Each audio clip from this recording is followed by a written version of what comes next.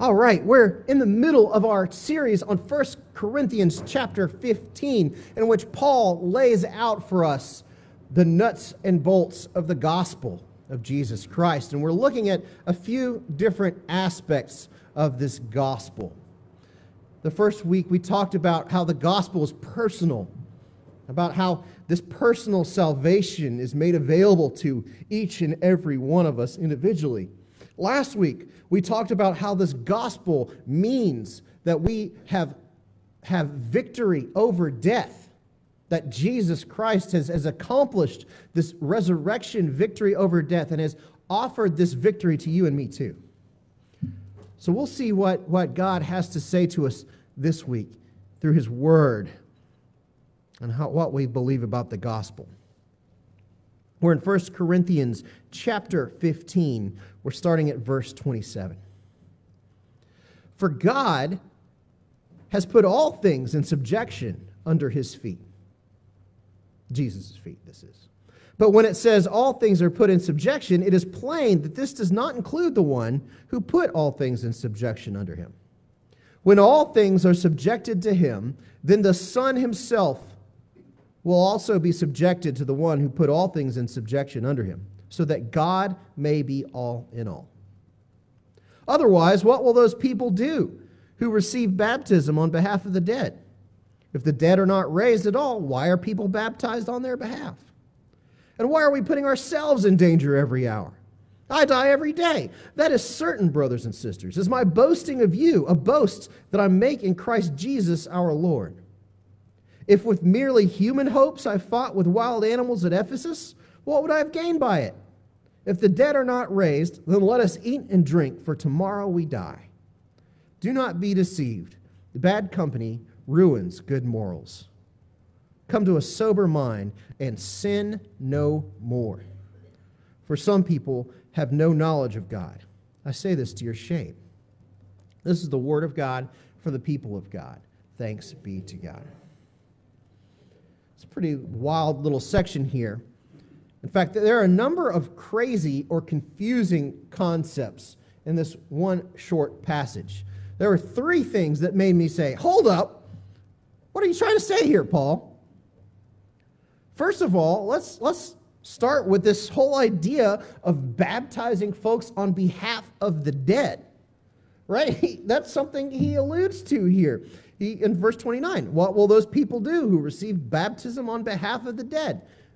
I've never baptized someone on the behalf of the dead, and I've never heard of it happening in the church.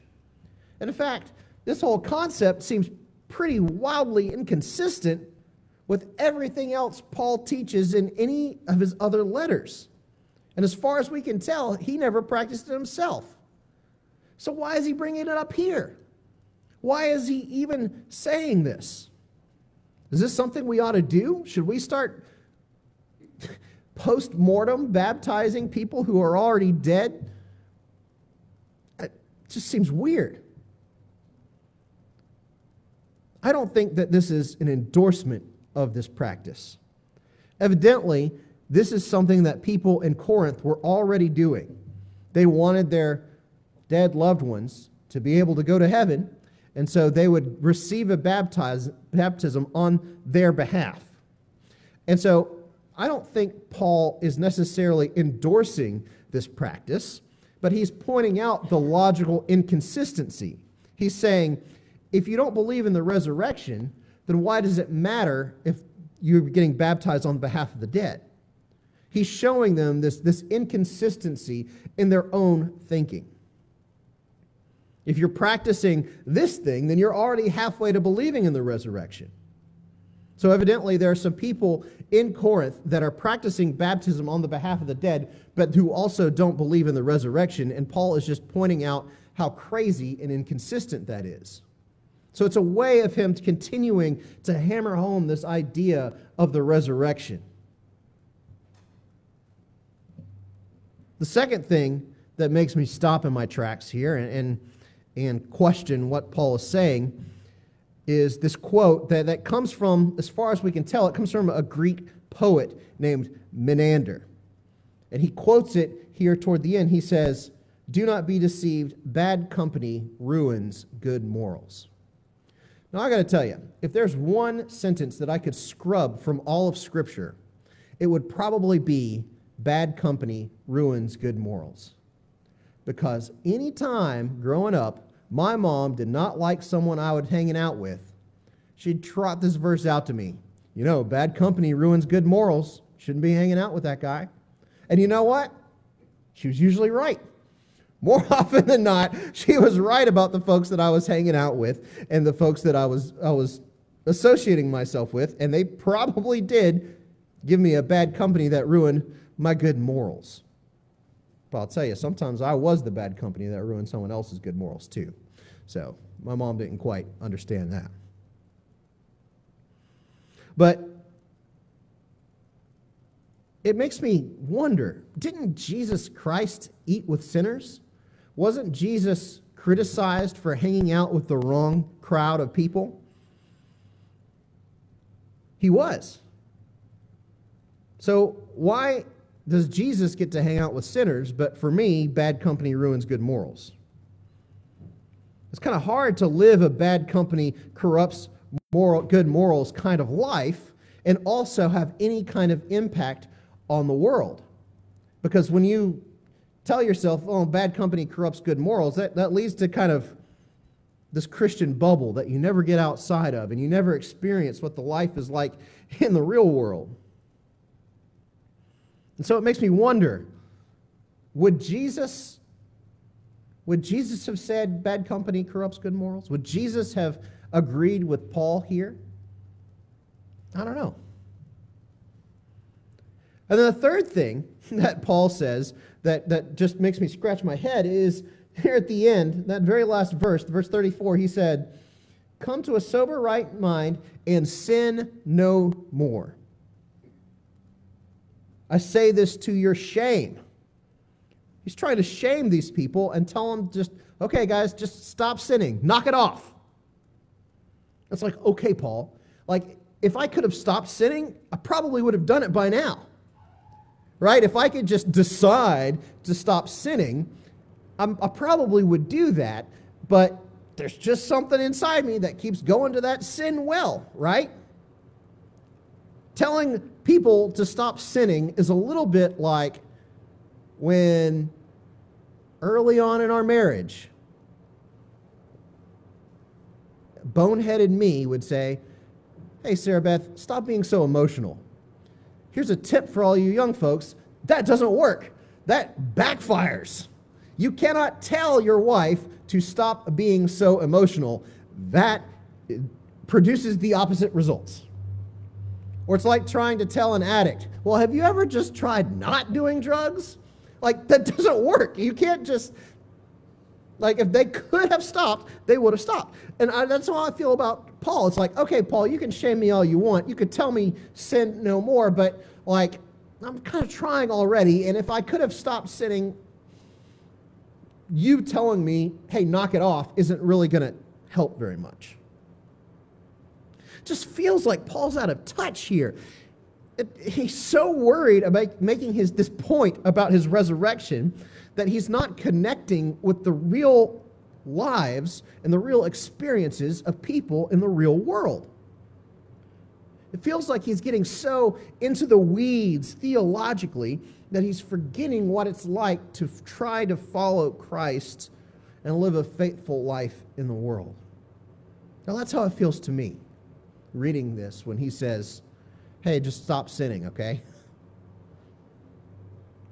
But I have a theory. I have a theory and a way to read this scripture that changes it, that kind of flips it on its head.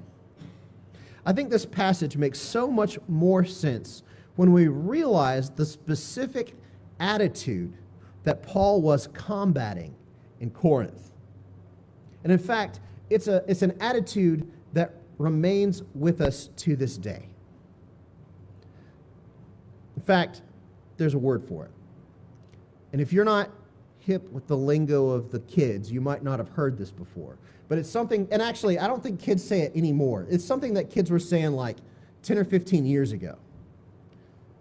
But there was something that, especially when I was doing youth ministry, if a kid was about to do something particularly stupid or dangerous, before they would do it, they would always say, YOLO, and then they would go and do their stupid, dangerous thing. YOLO is the attitude that Paul is combating here in Corinth. Now, if you're not hip to the lingo, YOLO stands for you only live once. Right? And so the idea is that you only get this one life.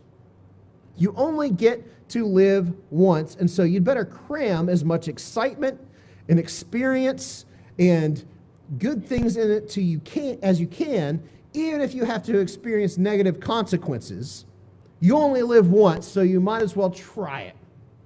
Right? I'm going to do this crazy skateboard trick, and even if I break my leg, at least YOLO, at least I could say that I did it. I only live once, so I might as well try it this once. And the way that the Corinthians were expressing YOLO in their day is they were saying, let us eat and drink, for tomorrow we die. That's what that means. We're just going to cram as much food as we can in. We're going to get as much drink as we can in. And even if it gives me a stomach ache or a headache later, YOLO, because tomorrow we die. So we only have this one life to live, and so I might as well make it pleasurable as I can. I might as well make it as interesting as I can, because then I'm going to die and I won't be able to have any more experiences. And you know what? If you don't believe in a resurrection, then there's some wisdom in that, right? You do only live this one time. You might as well make it interesting. But what Paul's saying to the Corinthians is that, what if that's not true? What if you don't only live once? What if you live twice? What if you have this life on earth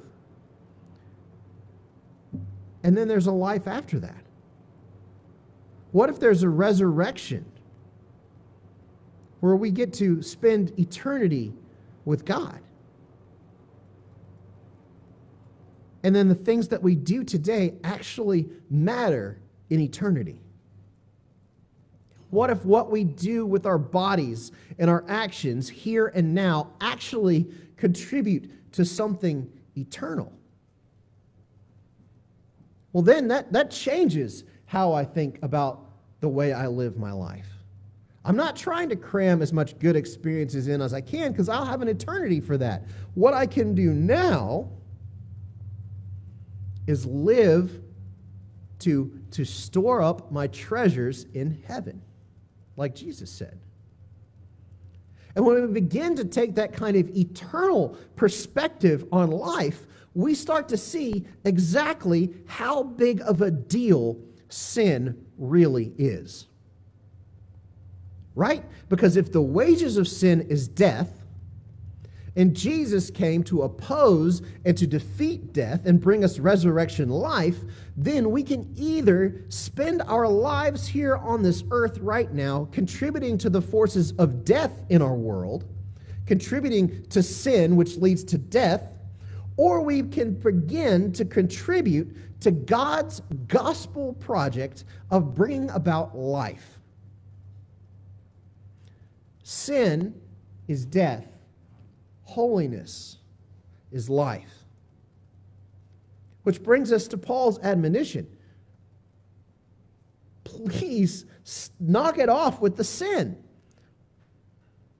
You see, I don't believe that Paul would have told the Corinthians to stop sinning if he believed that it was impossible to do. I believe that it's difficult, right? But John Wesley certainly believed that a holy life was possible. He called it entire sanctification. In another sermon, he called it Christian perfection. Now, when he says Christian perfection, he doesn't mean that you're perfect and you never make a mistake. But what he believed was that it was possible that Christians could get to a point where they were so enamored with Jesus that they no longer had a desire for sin, that they no longer committed intentional, conscious sin. Now, they might sin by mistake. They might hurt someone without realizing it. But this idea of Christian perfection means that God is working to sanctify us the longer we are in relationship with Him, so that one day we can get to a place where we are about that resurrection life here and now, because we're so enamored with Jesus that sin seems gross. And we do this in anticipation of a day when we will be resurrected and perfected. And then on that day, in the resurrection, then we really will be perfected and we won't make those kinds of mistakes. It's kind of like, okay, I remember when I got into college, I was so excited about it. I got into Georgia Tech, and the first thing I did was I ran out and I bought a Georgia Tech hat and a Georgia Tech shirt. Because I knew that one day I was going to be on campus with a bunch of other students that are wearing this gear, and I was going to go to that football game. And I did not want to be stuck at that Tech football game without that shirt and without that hat to root on my team. I was so excited about this future belonging in this place that I started to put on the attire of that place, even when I wasn't there yet, even though I had a whole summer to go before I would actually be on campus. I could have gone to the campus store once I got there and bought a shirt and hat. I could have waited for then, but I didn't want to because I was so excited. And it's not that the gear got me into college, right? The gear didn't get me in, but I wanted to start to look like someone that belonged at Tech, even when I was in high school, the summer before I got there. And that's kind of what holiness is like for us. One day, there will be a new heaven and a new earth, and we will be perfected. But we don't have to wait until that day to be holy. We can look forward to that day and work on holiness and fall more and more in love with God every day, so that we can look today closer to what we will look like then. Now, it's not that gets us into heaven. Our efforts and our we don't have to be perfect to get into heaven, but we want to be working to look like we belong there once we do get there, right? Because the fact is, Paul didn't just set us free, or Paul didn't just tell us not to sin. He showed us that we have already been set free from sin. Last week we talked about how Jesus brings us freedom from death, which is the consequences of sin. If He's bring us freedom from the symptoms, then wouldn't He bring us freedom from the underlying disease too? But the fact is, we just can't pursue holiness if we're still saying YOLO. We just can't, our brains don't work that way. We can't pursue holiness if we're focused on the short term. It's too tempting for us to take the easy way out. It's too tempting for us to make ourselves comfortable here and now if we're just focused on the short term. And when we surround ourselves with people who are also focused on that short-term YOLO outlook, it's hard to keep that internal perspective in mind when we're making decisions. And I believe that is why Paul reminds us about bad company. It's not that we can't hang out with sinners, but we cannot allow ourselves to be influenced by a YOLO mentality, which might creep into our minds and affect our decisions. The fact is, Jesus set us free from sin. He forgave us for sin, and He set us free from sin. He set us free from sin when He died on the cross, and He gave us power over sin when he rose from the dead, and he gave us the Holy Spirit to guide us and empower us on our day-to-day decisions so that we could be free from sin. And he wants us to live into that freedom. So often I make excuses. So often I act like I can't help it, like I just have to sin for some reason, but it's not true. If Jesus has set us free, then we are free indeed. That's what the scripture says. And the times when I start to make excuses are the times when I don't look at the big eternal picture, when I'm just looking at what's in front of me. The gospel truth means that we have freedom from sin. The gospel is not just a fire escape from hell when we die, but it's a freedom from sin here and now, today. And we can choose to live into that freedom or not, but Jesus has set us free. We don't have to live in sin anymore. We don't have to be a slave to it anymore. We don't have to make excuses anymore. Do you want to live free from sin today? I sure do. Is there a sin that's been persistently haunting you? Is there something that you've been struggling with over and over? And if so, y'all, today is the day to embrace the good news that you don't have to do that. It's the day to live into that freedom. It's the day to overcome and to accept that Jesus, through the power of his death and resurrection, has a life for you that's free from sin. The good news of the gospel is that the gospel is for you. The good news of the gospel is that it means victory over death. And the good news of the gospel is that it also means freedom from sin. Let's make it a point to pursue holiness together. During our last song, if you feel like God is compelling you, pulling you toward holiness, if there's a sin that you want to lay down at the altar and claim victory and freedom over, I want to invite you to do that at our altar this morning. Our closing song is "It Is Well With My Soul." Let's stand and let's sing. After I pray, forgot to pray. Didn't give Linda time. Let's pray. Jesus, you've given us freedom. You've given us liberty. Sin weighed us down. Sin drug us down, but you have cut those chains. You've cut those ties, and you've made us free. So, Jesus, I pray that you will give us the courage to live into that freedom. Help us to lay it down, to give it up, and to forsake that old life for a new life in you.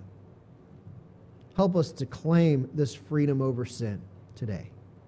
In your name I pray. Amen. Receive this as our benediction, what we just sang. My sin, oh, the bliss of this glorious thought. My sin, not in part, but the whole, is nailed to the cross, and I bear it no more. Praise the Lord. Praise the Lord, O my soul. Amen.